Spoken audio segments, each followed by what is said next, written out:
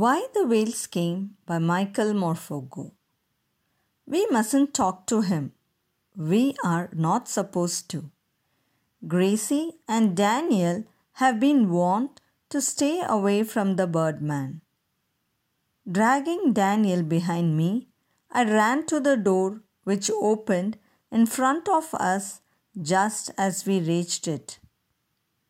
Prince, the Birdman's dog, was suddenly around our legs, jumping up at us and bolting out.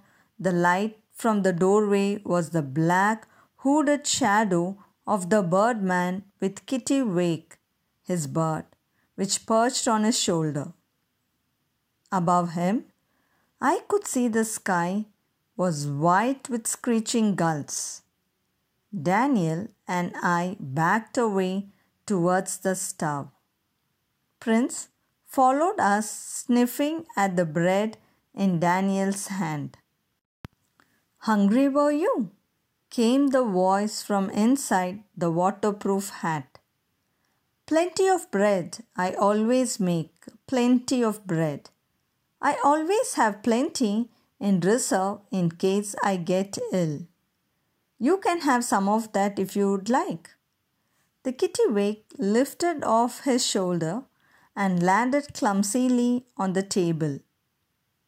He hopped on one leg, the other seemed curled up and stunted as he could not use it. The Birdman shut the door behind him, pulled off his hat and shook it dry. The words he spoke were unformed and unfurnished. He pulled his black cape off his shoulders, folded it and laid it carefully on the floor. All his movements were slow and stiff. He whistled and the dog left us at once and sat down on the cape.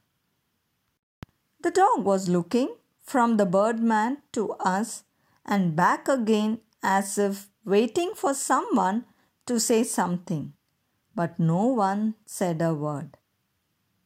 The old man I saw in front of me was not at all as I had expected him to be. I could hardly have been more wrong. Only his bent down body and the loose molted skin on his forearm showed his age. His face was the color of a well-worn polished brown boot. The skin was wrinkled but still young and flexible. His face was almost entirely hidden by a head and a beard of white hair. But it was his eyes that marked him out from any other man I had ever seen, for they drew you into them somehow so that you could not look away even if you wanted to. "So, at last we meet," he said, breaking the long silence. "I'm glad you came.